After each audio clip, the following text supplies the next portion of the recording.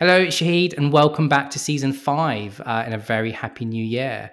I can't quite believe I'm saying this, but the Creative Floor Awards are 10 years old.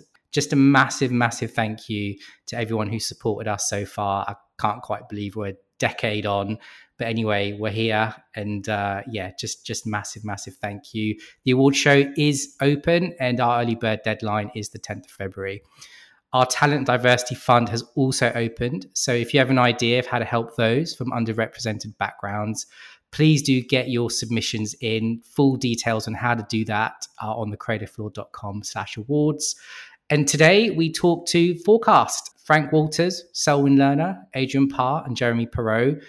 This is amazing. I couldn't think of a more inspirational episode to kick off season 5 of our podcasts. Certainly, if you're feeling lonely, struggling with your agency culture, working from home, looking for ideas on how to train, what to do, this episode is really, really going to help you. There's enough inspiration here and enough information as well to even start your own agency. Certainly, there's some amazing career advice here.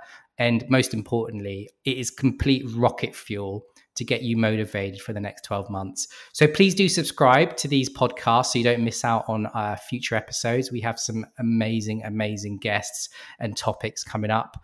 And if you want to promote any job roles for your agencies or if you're a production company that want to promote your services on these podcasts, please do get in touch with us at awards@thecreativefloor.com. And we do have a couple of slots left. So if you have a subject that you'd like to share on season 5, please do get in touch with us today. Anyway, I'm going to stop talking. I loved this conversation. I couldn't think of a more perfect one to actually just kick off the year. Enjoy. Welcome everyone to another Creative Floor podcast. It's the first one of 2023 and I couldn't be happier and more excited to be joined by my panel today. So let's say hello. We got Adrian Parr, ECD of Republica, part of the Link Health Group. Apparently he does pictures according to Selwyn. Apparently he doesn't even do that anymore. But anyway, welcome Aid. Hello. Happy New Year, everybody. Happy New Year. We also are joined by ECD, co-founder, co-partner, some bloke, according to him, from Learner, Adams, Bones. Hello, Selwyn. Hi, good morning, everyone. Happy New Year.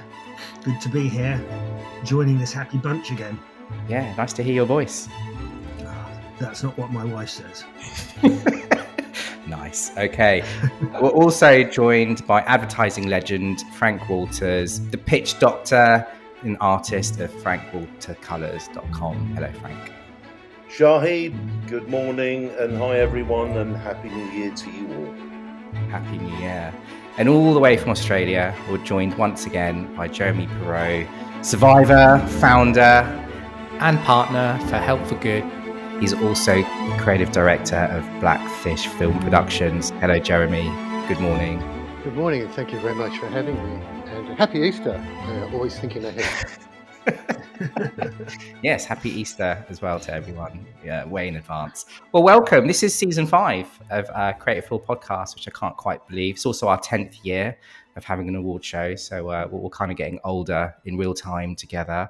I thought I'd love to kick it off again with the Fourcast bunch, get some reflections of 2022, get some of your insights and your learnings, and also some kind of predictions for 2023. And Frank, if you want to share more stories of Aid puking on your shoes at summer parties or interviews, you're more than welcome to share it today. I absolutely Please will. don't, Frank. I mean, Selwyn, seeing as you're kind of first up on my board here, let's start with you. Give us an idea of what it was like as a independent agency owner in London in 2022, running an agency. It was up and down. It was not too bad. We started off pretty well, then it went flat, and I don't know whether that's the same for everybody. In terms of this sort of hybrid working thing that people are doing, I wasn't really sure which way it was going to go, but whether people were going to be wanting to do 2 days in, 3 days off, this sort of thing. Actually, they settled in pretty well, even though it was established to the year before, the kind of 3 days on.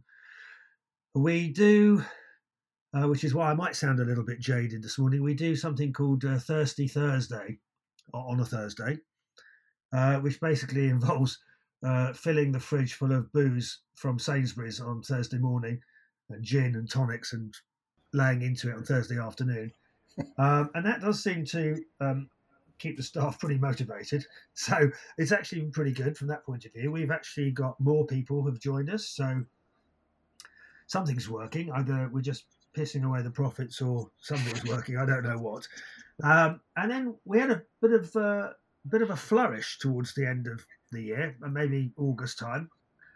A couple of new blue chip pharma companies came on board, and a US tech company, and a couple of other smaller bits and pieces. So a little bit of global. I've done a little bit of teaching as well. So it's been an interesting year. I would say we're a little bit bigger than we were, but still, as to borrow from Jeremy's phrase, still surviving, which I think is an achievement in its own right these days. Yeah. And Aid, how have you found it? Because the last time we spoke to you, you'd just joined this sort of like medical education group, and you were setting up this ad agency part, this creative side.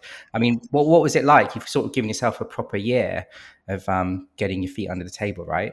Yeah, it's been interesting. So I sort of head up the LHG group creatively, and to start off with, there was a lot of work in medical, and just sort of changing the dynamic there a bit, which was really good fun, actually, really interesting.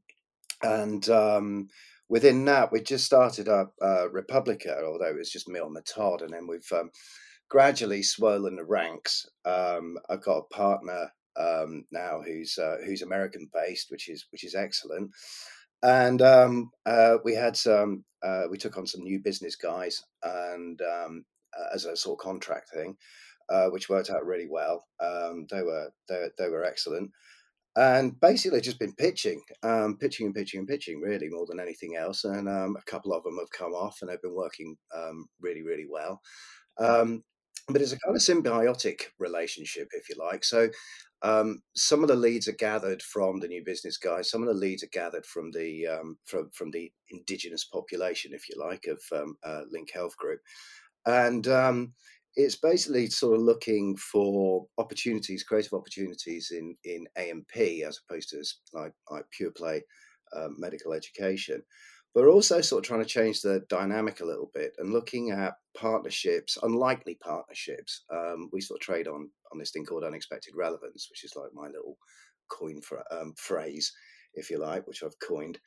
And trying to set up partnerships with companies that are completely unrelated but have some sort of connection in a health angle.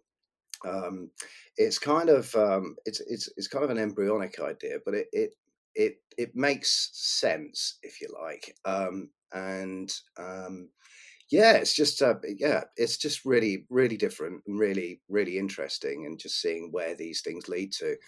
Were you still mostly remote? Yeah, but Link Health Group have never had an office, and they started trading in 2014. So the lockdown really didn't affect anybody. It's completely remote, which has its benefits. Yeah. Obviously, we're not like shedding 30 quid a day trying to get into London on a train that doesn't work. So that's nice. You miss a community spirit a little bit. But having said that, I'm sort of old enough now to just sort of look after myself and not speak to anybody all day. It's quite nice. Being antisocial. But everything's done on Teams, and I must admit, when I was commuting into London, I did kind of think, when I used to do those, like, I think they were called like Blue Jeans and all those other funny little things, which eventually went away and turned into Teams and Zoom. I did kind of think, well, what's the point of, getting on a train and going into London every day? Is going to an office. So I was thinking it ran about, I don't know, 2016 or so. So really, I suppose COVID did us all a favour. If you don't want to spend money on train fares, and nobody's using the trains now anyway. The whole bloody world's on strike, isn't it? So no one's using the trains anymore. So therefore, it's that thing has had like that working from home thing has had a massive effect, not just on the laptop class, but also on everybody else who doesn't have a laptop and needs to go out and do something physical. It's awful, really. Yeah. Well, let's get to that later on, because I'd love to sort of like we'll pick your brains on working from home. Because I think we've all probably got an interesting perspective on that. So let's pop over to Frank. So Frank, obviously you've got an amazing perspective because you've sort of been there and done it, and you're sort of doing something completely different. But I know you sort of dip your toe back in and out of the industry. Yeah, It's great to hear. Yeah. Absolutely, Shahid. I mean, as they say, life is a journey, isn't it? And as long as you keep yourself active and keep yourself involved and have some fun, that's the most important thing. It's talking about fun. I'm not drinking this month. I've taken a leaf out of the book of Brian Towell, who always had a dry January and always banged on to me about I should do it. So I've finally doing a dry January at the moment, so I won't be raiding your fridge, Selwyn. So you can invite me around in February for a drink. That would be good. I look forward to that. We'll do that.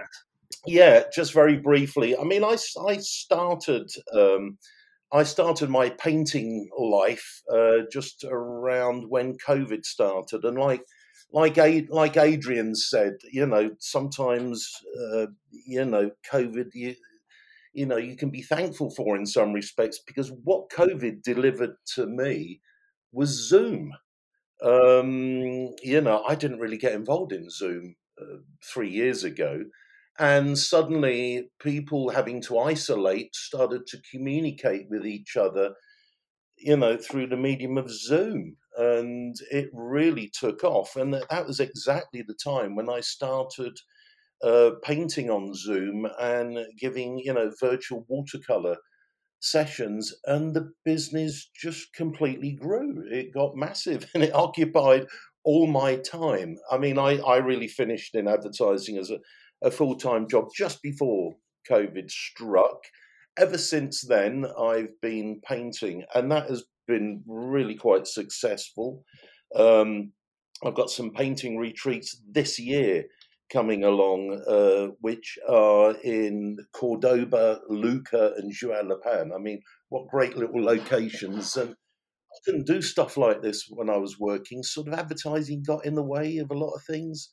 It sort of stopped me painting. But now I'm painting. Now, moving on, the last 6 months have been very unusual because I've started to get invited to pitch, to help agencies pitch. I obviously know a lot of people in the industry. I know a lot. And I put myself out on LinkedIn and said, look, I'm a pitch doctor with a K. And I said, look, I can help out on the pitch, both strategic, creative, big overview, at any level you like. And it was been a really interesting phase for me the last 6 months. Of working in two camps. One is the art side, which is taking care of itself and really enjoyable, and the other side has been as a pitch doctor. And but there's been some interesting issues that I'd like to talk to about that maybe a little bit later. I'll give. Let's hear from Jeremy. I think I've spoken enough at the moment. Yeah, cool. I'd love to get back into that. Yeah. And so now we go over to Australia. And hi, Jeremy. Like, it's just lovely to hear your voice again. I can't wait to hear what you've been up to. Because last time we spoke, you just set this new agency up and it sounded phenomenal. Your accountant sacked you, apparently. So, yeah, it's great to hear how you got on. Shit, I don't even know where to start because I can't believe a year's gone in all that time. And listening to the guys talking, familiarity just makes the time just feel like we spoke yesterday. So I was rapidly going through my Rolodex of memories of, well, what am I going to talk about? What am I going to talk about? And be slightly relevant. So, H4G, Here for Good. It's been going for a year. We posted a tile the other day saying it's our anniversary and we're grateful to our partners. I don't know how to put this, but we've sort of evolved into this small group of like-minded partners. And I say partners, we don't have clients, we call them partners, and we build relationships with those partnerships. I'm dying to write the headline, "We never use the C word," because we don't like to refer to our partners as clients. But I don't want to do that just yet. Let's get ahead of myself. But I think the principle of all that is we're having a lot of fun doing stuff that we've all talked about when we were fully employed at the big multinationals, but no one heard you. And Adrian, you're probably the closest to me on that. The amount of times we shoot the shit at award shows or over a few beers, and we go, well, why can't we? Why don't we do what? Suddenly, the why don't we is, oh, we just did it. We just did that. We just did this. We just hired our first person to come on board, and he's an ex-client coming in on as a partner, not a shareholder partner, but a partner in encouraging new partnerships.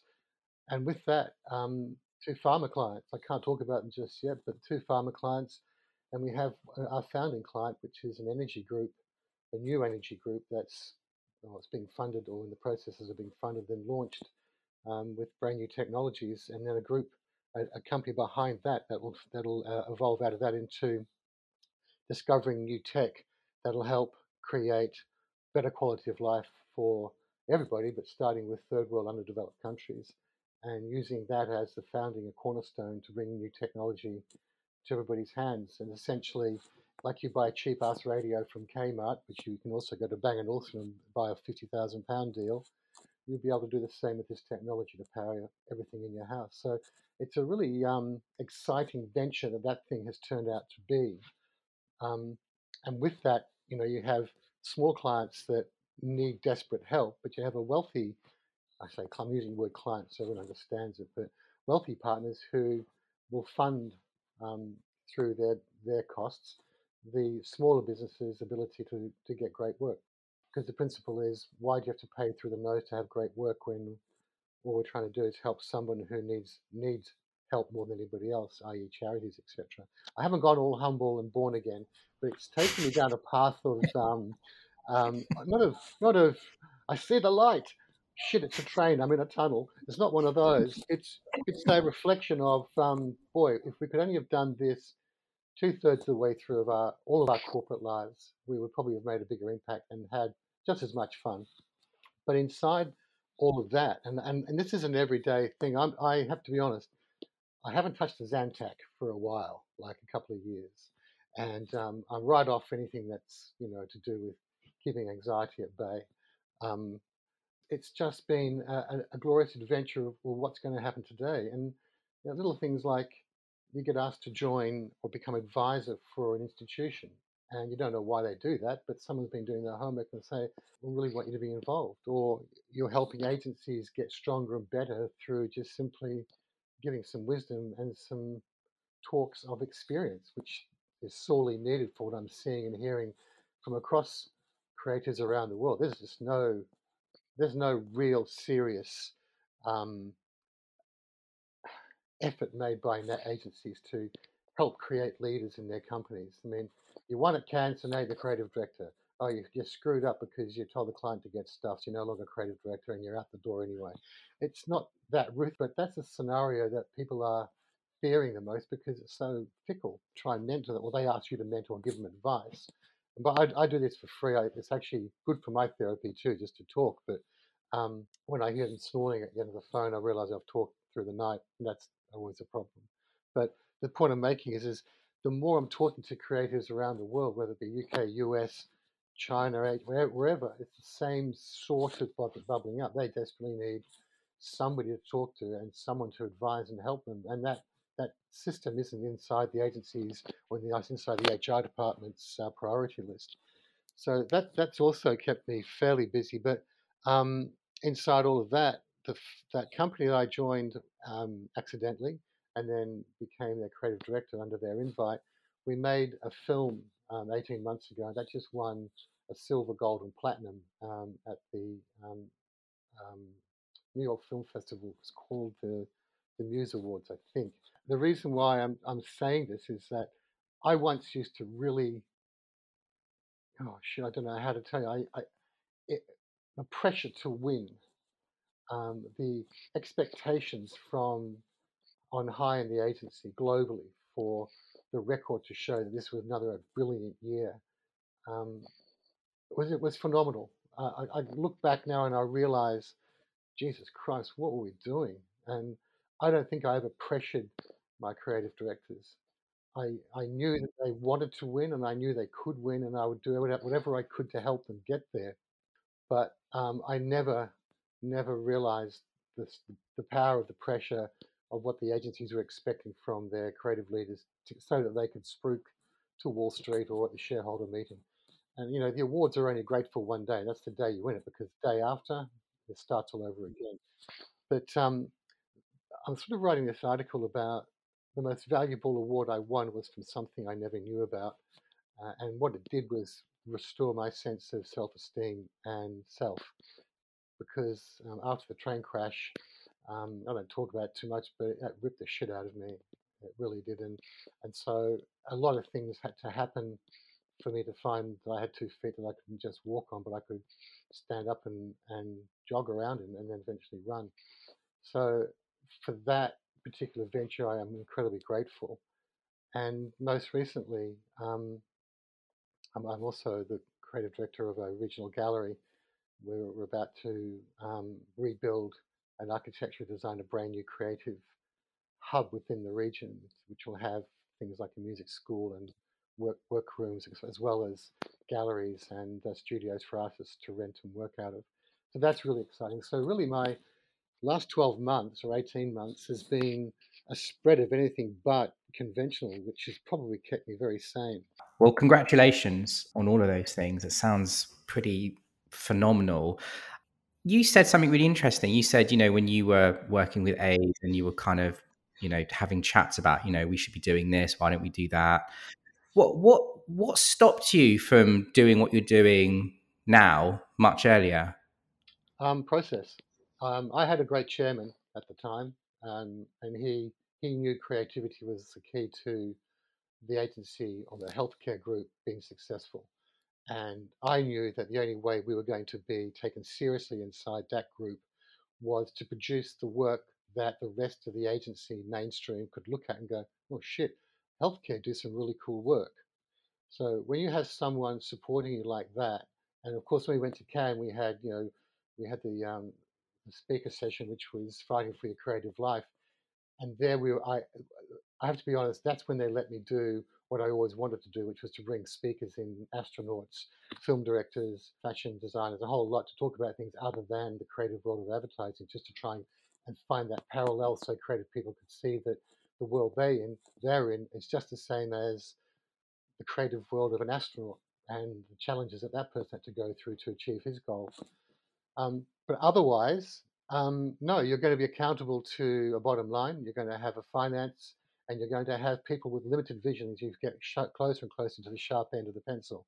And that then comes down to, and when people ask me, should they take a job, my first question to them is, if you ask the agency who want to employ you what they expect from you and how they're going to support you in delivering it.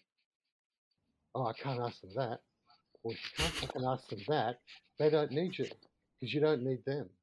So the answer really is, unless you have someone who's willing to take the fight to the top with you on your behalf, the answer is going to be, no, I can't do that. So don't worry about thinking about like that. Don't think about it like that. But I had very great support for many years, and so that's why McCann Health was able to do an awful lot. But we weren't able to do the bigger stuff. I think getting to Cannes for us was a mammoth exercise in shaping the ad industry so that all the international award shows carried a healthcare show. That was big, and that was through the support of a chairman. But the more maverick stuff, like why can't we have an artist in residence? Wouldn't it be great if we had a comedian who was resident in every office for 3 weeks, who saw every script, who saw every idea and put their spin on it? What if we had a sculptor who had to be involved in most of the creative thinking? Someone who's got no idea about what's going on, but when they open their mouth and see things through a different lens, twists and turn things around so that the creative department see things very differently as well. They were all, yeah, that'd be great, but we can't. And so those things for me, I mean, if today, if I was in an international big agency again, I would expect to have a human behaviorist in the creative department, body language, and understanding why people think and do what they do, so that we're not pigeonholed into strategy and planning, giving us blinkered, egotistical points of view on what one person has interpreted information as. Instead, you have creative people helping interpret something and giving you a bent lens to see it through very different colors and different perspectives. I think that's exciting. And I think we're getting, you know what, I think we're actually getting there because more and more companies starting off and doing things different have that principle behind them. Um, Mm. you know, look, I think if I had my chance to be replaced and choose the person to replace me, I would have taken someone out of Pixar. I would have taken someone out of um, the digital entertainment world to bring their spin to help the creatives see their lives through a different lens rather than producing film to tight strategic guidelines. But I'm going to get into hot water here, so who knows? 63. Well, well, these are all brilliant ideas, and hopefully, someone out there is listening to this and they're going, "Well, I'm going to steal this for my agency. I want to start bringing in these different types of comedians and behaviorists," and so I think it's great. I think it'd be fantastic. I honestly think, if we can build culture in companies where people don't have to go to work, they want to go to work, Yeah, have to work on something, they demand to work on it. That's when you get commitment. That's when you get passion, and that's when you get the unbelievable creative that comes out of people's minds because they know they're not going to get fired for thinking different. Oh, the client will never buy that. Now listen, get serious and start doing what I told you to do. And it's quite traditional in many aspects and respects.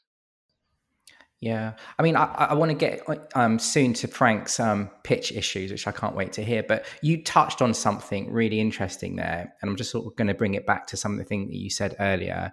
You talked about culture, and then earlier you talked about how you're spending quite a lot of your time just talking to people, right? Because a lot of agencies don't really have the infrastructure to maybe just have that sort of space and time for creative leaders. I'm imagining you're talking to sort of creative directors at that sort of level.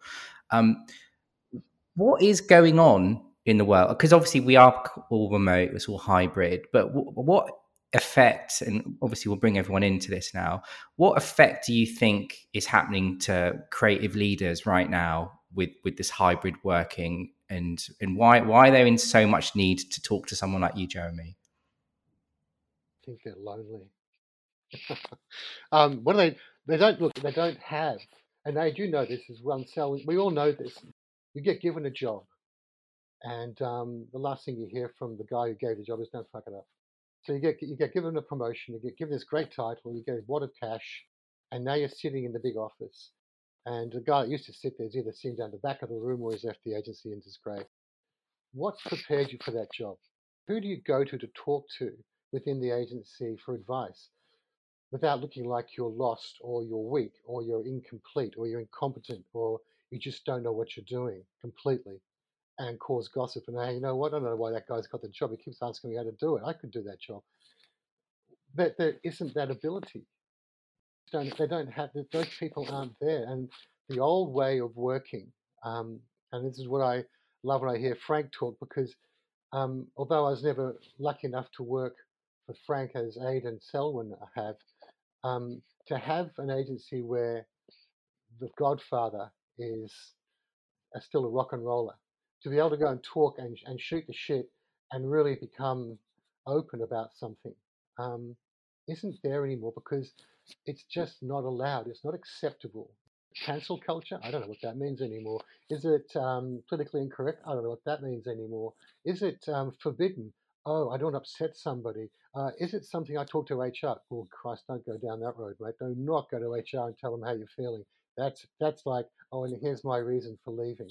I'm being facetious for a reason because these are all the things that sit in the back of these guys' minds.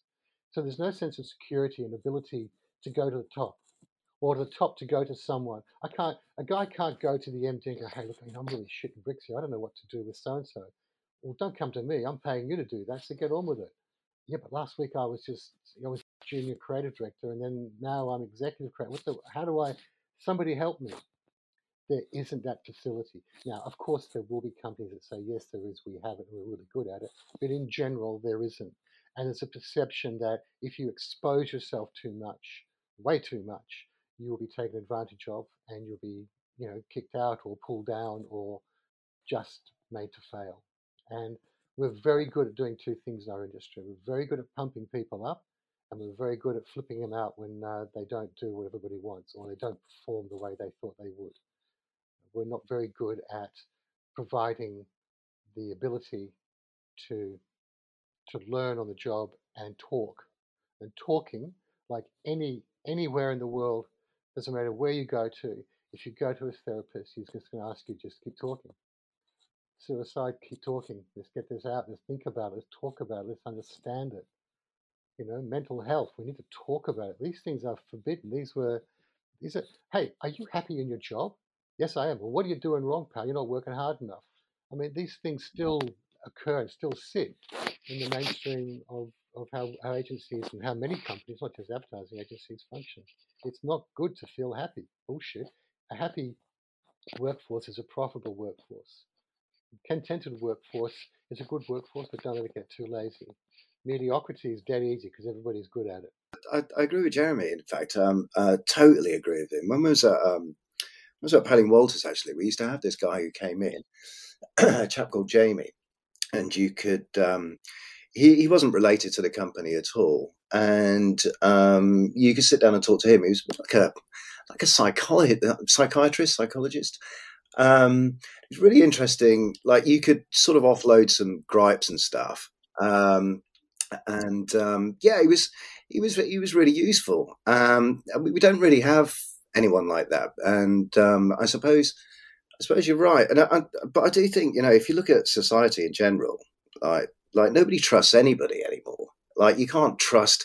Nobody trusts politicians. Nobody trusts what we're being told on mainstream news, because it's there's stuff going on in social media which totally counters what we're being told. There's wars. There's all sorts of stuff. So nobody really trusts, and everyone's frightened of cancel culture as well, which is a big issue. And I think the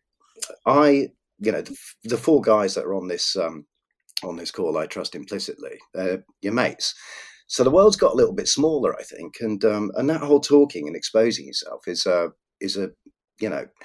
it does breed a little bit of paranoia. And without trust, trust leads to, without trust, I suppose it leads to insecurity, which leads to paranoia, which leads to anxiety, which leads to depression, which leads to mental illness. And you've got all that stuff. So it's a sort of cascade, if you like, to the bottom. So I think trust is so important for a creative, because actually, we are the guys with the blank sheet of paper, which draw a picture and hope everybody likes it, or writes a line and hope everyone likes it, or makes a film and hopes everybody likes it. But there's a massive amount of insecurity in creatives. And I don't see that going away, especially with the pressure to win awards and come up with new ideas. Oh, I'm not creative, but you are, so therefore it's your job to think about this. And what Jeremy was saying earlier about bringing in different disciplines. There's a saying, I think, I can't remember who said it actually, but it was all the greatest candle makers in the world couldn't make an electric light bulb. Yeah. So you need somebody different to come in and sort of change that dynamic. And so yeah, there's some that what Jeremy's saying is a really important thing. And I suppose working remotely, you do have time on your hands to think about stuff in more depth. But also, I suppose you don't necessarily have that distraction so much of the general buzz in an office, which people miss. However, I don't know. For me, working remotely is like really great. But for younger people, I don't know. Maybe it's not so great. I know my son likes going into the office because he gets to see his mates and he gets to chat and interact with people. But I don't know. For me, it works, but I don't think it should be the norm. I think you should have the opportunity, if you want it, and if you don't want to work remotely, don't get a job at Link Health Group, because we've got no intention whatsoever at the moment of buying an office, because we don't have to. But the thing is, I mean, here's another thing. I mean, this Teams thing, you can't really. Teams is a tool. Zoom is a tool. So you can't really open up and have that level of interaction that you would if you were, say, I don't know, sat in a pub, sat in a cafe, sat in an office with somebody. And so those deep, like, personal conversations that you have with your colleagues and the people that you trust don't really happen over Zoom calls. So we are missing out. And there's a whole generation, or the next generation and the generation after that. If this is the norm, then we're going to find a very different sort of human being, I think, if that's the way it's going to work. Yeah, do you know, it's something really interesting. Just before Christmas, I sort of met up with a few old workmates from, the old agency. And we all, as you get together, you all talk about what happened and funny stories and, all the disasters and whatever. And it sort of just struck me. It was like, since the pandemic, since we've all been working from home, I have zero stories that come anywhere close to what it was like working in an agency. And it's like, the closest story I've got to anything vaguely funny was like, oh, the Wi-Fi system was awful. I mean, it's so, do you know what I mean? It's like, yeah, absolutely. Yeah, you see Rob Mayhew on LinkedIn. I love his stuff. They're really funny. He's excellent. But they sort of hark back to, like, working in an agency, and I remember that. But if you showed that to somebody in, I don't know, 5 years' time, when everyone's working remotely, they wouldn't be able to relate to it at all. But it's very funny, that guy. But yeah, I'm exactly the same. There's no funny stories, and those experiences, they're shared experiences. That all-nighter people to work on a pitch because somebody had fucked up the brief, that. Those experiences, which were hell at the time, but really funny to laugh about, in a 6 months after, they've all sort of gone. Yeah.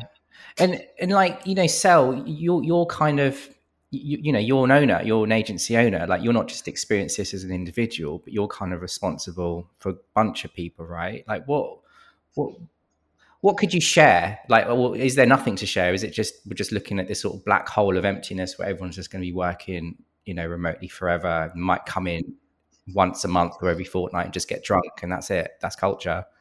That's the culture. No, that's it. No, I was just listening to Jeremy. The end. Culture drinking ourselves to oblivion. It's not that. It's an interesting thing. I mean, there's so much to unpack from what Jeremy and Aidan and Herr Doctor have been saying. But we've got, I've been at sort of Ogilvy, big agency staff, WCRS, back in the day where I first met Aid. The aforementioned Paling Walters, where I met Mr. Walters, and they've all sort of informed the way we do things. I suppose slightly to Jeremy's point, there's no point in having somebody who is good at something and then making them do something else. So we kind of give them the confidence, I suppose, but our creative guys particularly, the confidence to think, or for us to say to them, you do it for yourself. Do it because you want to do something. Do it because you like what it looks like. So I get, designers, younger designers will, so I've done this. This is what the client said. And you look at it, yeah, but do you like it? Don't worry about what the client. Let the suits worry about what the clients want. How does a company like Lerner and Bones get to be different from a company like McCann's? Well, let's let our, in a way, let's think about it. Let's let our slam poet copywriter put some of that kind of ethos into the way he works. Now, I'm not saying every one of our clients is going to buy a piece of copy that sounds like a rap song, but you've got to start somewhere with giving something, back to the guys. Let them experience the sort of the fun So they do like coming into work, but they also like working at home. To Aid's point, they like working at home because it saves them money. And they like coming into the office because there's a bit of a culture going on. And that isn't a culture of you sit at your desk and they do sit at their desks and work, but it's not a culture, sit down, get it done, out at 5. Yeah. Are you making people come in? Yeah, making them. I mean, we've just told them you come in. And they do seem to. We're pretty flexible. People do often work from home when they want to. I mean, I don't think we're just not an agency that forces people to do things. So if you want to work from home on a day within reason, it's okay. We do stuff, I think we learnt it from big agencies to give people, I suppose it goes back to Maslow's hierarchy of needs, or maybe you think about how you make people, or how you help people enjoy their jobs. They could go off and be heroes at other agencies if they really wanted to. But somehow they like to stick with us, at least for a while, quite a while. We have quite a low turnover of staff generally. And I think it's because we try and make it a place where they're happy. And it's little details. We make sure everyone's got insurances and critical illness covers, all that stuff that you often don't see in small companies. We've just introduced a sabbatical system, so guys can go off, or they can go off and take 6 months. It might be 3 months actually. I can't remember. Take some time off. I think it is 3 months. You might have to edit the 6 months bit out. Then go off and go off and travel, and they know that their job is secure when they come back. Things like that make people feel comfortable. But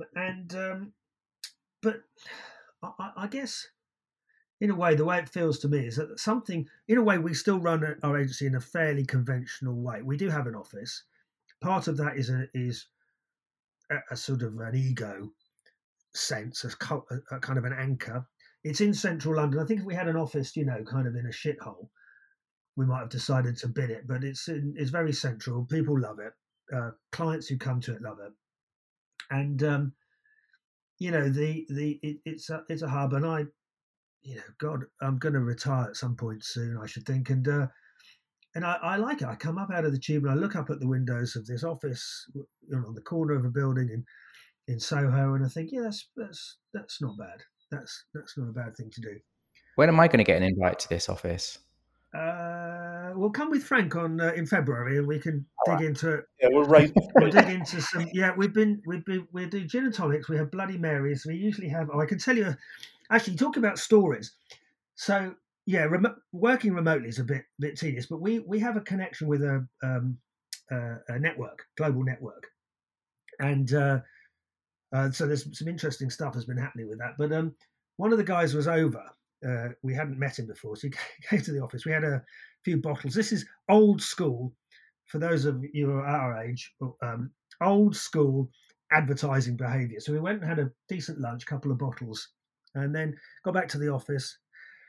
And we were going to go out, and we had some rosé. We don't normally drink rosé, but there's some rosé in the fridge. At this point, one of the guys left, so there's just three of us, me and Jill and this one guy from this network. And we thought, well, we'll try the rosé. But we had another bottle of rosé. It was a different. We had Kylie Minogue's rosé. She's some Australian girl, Jeremy. I don't know if you've ever heard of her. And another rosé, a French one. And so we thought we'd try them both and compare them. Anyway, the three of us managed to work our way through 6 bottles of rosé on top of the wine we'd had at lunch. And if you've ever been to my office, so about 11 o'clock at night, 12 o'clock at night, we sort of finally rolled out of the office and we went downstairs to get into taxis, which we'd ordered. And the taxis pulled up outside the office pulled up outside the door of the office. And somewhere between the door and the taxi, which is about 50 feet, we managed to lose this guy. So that Jill had to actually phone his wife and apologise for having sort of lost him, hope he got home. And we were invited out to Milan for a conference a few months later. And the first thing people said to us when they met us, because we were sort of meeting people in the network, I won't say the guy's name, you're the people who broke such and such. Yes, he had to go to a meeting the following morning, and he was completely broken. And unfortunately, in a good way and a bad way, our reputation has became that of somebody who could break people with their drinking. Is this you giving me a heads up of what's going to happen in February? Well, possibly. Possibly. I'd just love to just drill down a little bit into this point, and I'll open up to you, Frank, and then everyone else. What would you say to somebody who's a creative director, chief creative officer, ECD, whatever, creative leader right now, who's been feeling really lonely over the last 2 to 3 years? Is there anything that you can say, any experience that you've had over your years that you could impart right now to sort of maybe help? Yeah, I'm listening to all this. And there's some really good points by everyone.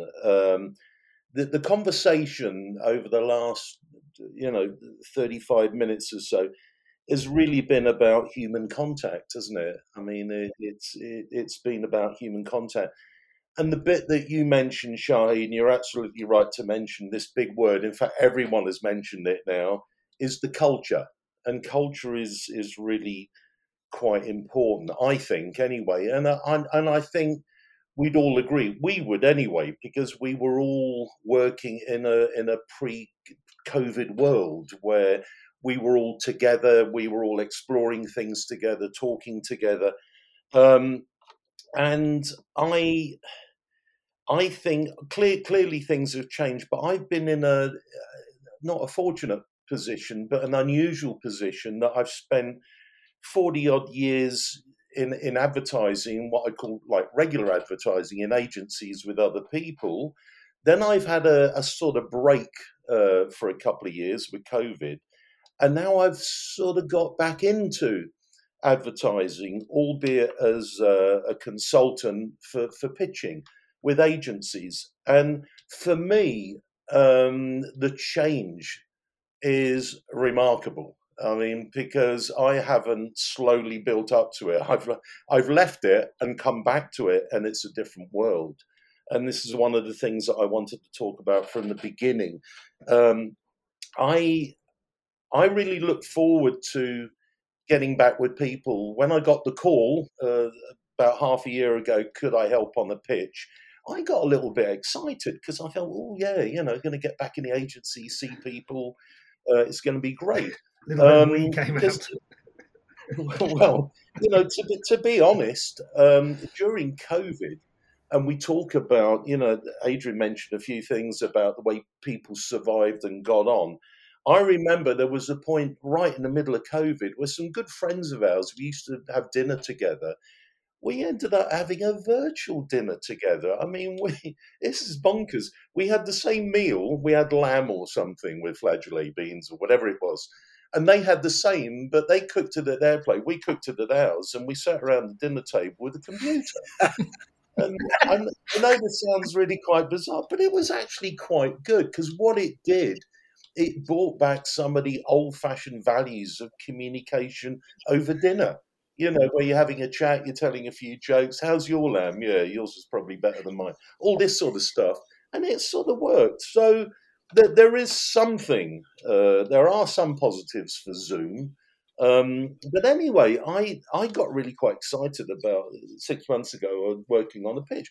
I hadn't worked on one for a couple of years, so it was a bit challenging for me. I was a bit scared in a way. I mean, I thought, we're living in a super new world, full of technology and different views and opinions. But actually, if I give you an example, the first pitch I did, people were really nice. I mean, and people are nice in general, aren't they? I mean, it's like, we all have to live on the same planet together. And I was quite pleased with that. It was really good. The whole process was good. The first thing I noticed that when we went on Zoom, for the first meeting, a catch-up meeting, investigate the brief, the strategy, the market, and I noticed straight away that nobody was actually in an agency. They were all at home. So anyway, I thought, okay, that's fine. Then I actually said, are we ever going to meet? Be nice to sort of know. Right, okay. And what about the pitch? Do you want me to come to the pitch? It will be remote. Oh, So there's so for me, not having a contact, a visual, personal human contact with clients seemed a little bit unusual, to be honest with you. And I felt that you could lose a lot by not having that contact. The other thing that I noticed was that with the agencies, I can't mention these agencies, obviously, but in the agencies, they're all really nice people, and but there was nobody that I could see who was really a senior creative. I suppose in a way it's why they invited me to come, because I am or was a senior creative, and I Senior found that a citizen, little anyway. bit strange. Well, I suppose I'm a senior citizen, but I didn't feel that there was any creative of note who was the keeper of that agency's culture. I didn't feel that. Because I went in there thinking I will help sort of strategically come up with some angles of attack, sort of try and establish a single-minded proposition and do all these things that we all do, in the usual way. But I will, I won't be in charge of it. I will sort of feed the creative director or the senior creative or whatever, and empower them as I always did at Paley Walters. Always empower other people to do things. And one thing I noticed was that there was very few people to empower, and I found that quite unusual. I didn't quite know what to do. And it almost reached a point where, Frank, we love some of your concepts, some of these ideas. I said, I know they're early stage thoughts, but I'm sure your creatives can develop them. And I said, and then they came back and said, could you develop them? And I'm, what? Hello. That's where it all fell down, well, Frank. That's where it all fell down. Well, I don't mind. I mean, you guys know what I'm like. I'm not brilliant at Photoshop and stuff like that, and making things visually work. But I was there not to do that, but to help them both strategically and creatively come up with a proposition and some outcomes against that proposition that were exciting, intriguing. They're going to win the pitch. But I was just sort of, and I've got to say this, I just couldn't see. People were far more junior than I. Maybe you're right. Maybe I'm a senior citizen, and everybody looks, like today's policemen. They all look like kids. Maybe I've got that issue, but I really did feel that, and therefore, from my point of view, I didn't feel that the agencies that I work with had any particular marked creative or apparent creative culture. And Shahid, you've said to me, what advice would you give for a senior creative at the moment? I would say start to develop, and with passion and commitment, try and develop a perceived culture, I think, of where you want to be. Where the agency is now and where the agency you want to, what are the values? What are the, what are the ethical, what are the agency, where do you want to go? And I just felt on the pitch, and I'm not knocking because I want to be invited back. So I'm not complaining about any of the agencies I work for. I'm just talking about the observation I've had with the way the world exists right now, and I'm in that fortunate position of seeing the way it was, had a break, and now see the way it is now, and it is different. And I think the important thing that's sort of missing at the moment is, from my point of view, and maybe it's just because of the agencies I spoke to, they came to me because maybe they needed somebody senior, but there was nobody really there that was, and I'm wondering if that might have anything to do with cost. No, I was just going to say on that point, do you, to the group really, do you think there's been a sort of a drop in the creative bar? I don't mean the one at my office, but I mean that. I do, and I've got to be a bit careful because these agencies, they're nice people. They've been good to me. They've invited me in. and we've been successful with the pitches, which is really great. But I'm being open about this because I think it's quite important that agencies do need to have their own culture. Even though they're working remotely, even though they're sitting around a dinner table looking at each other on a computer, you still got to have a bit of culture. And I just think the general creative bar, as you call it, Selwyn, has reduced a lot.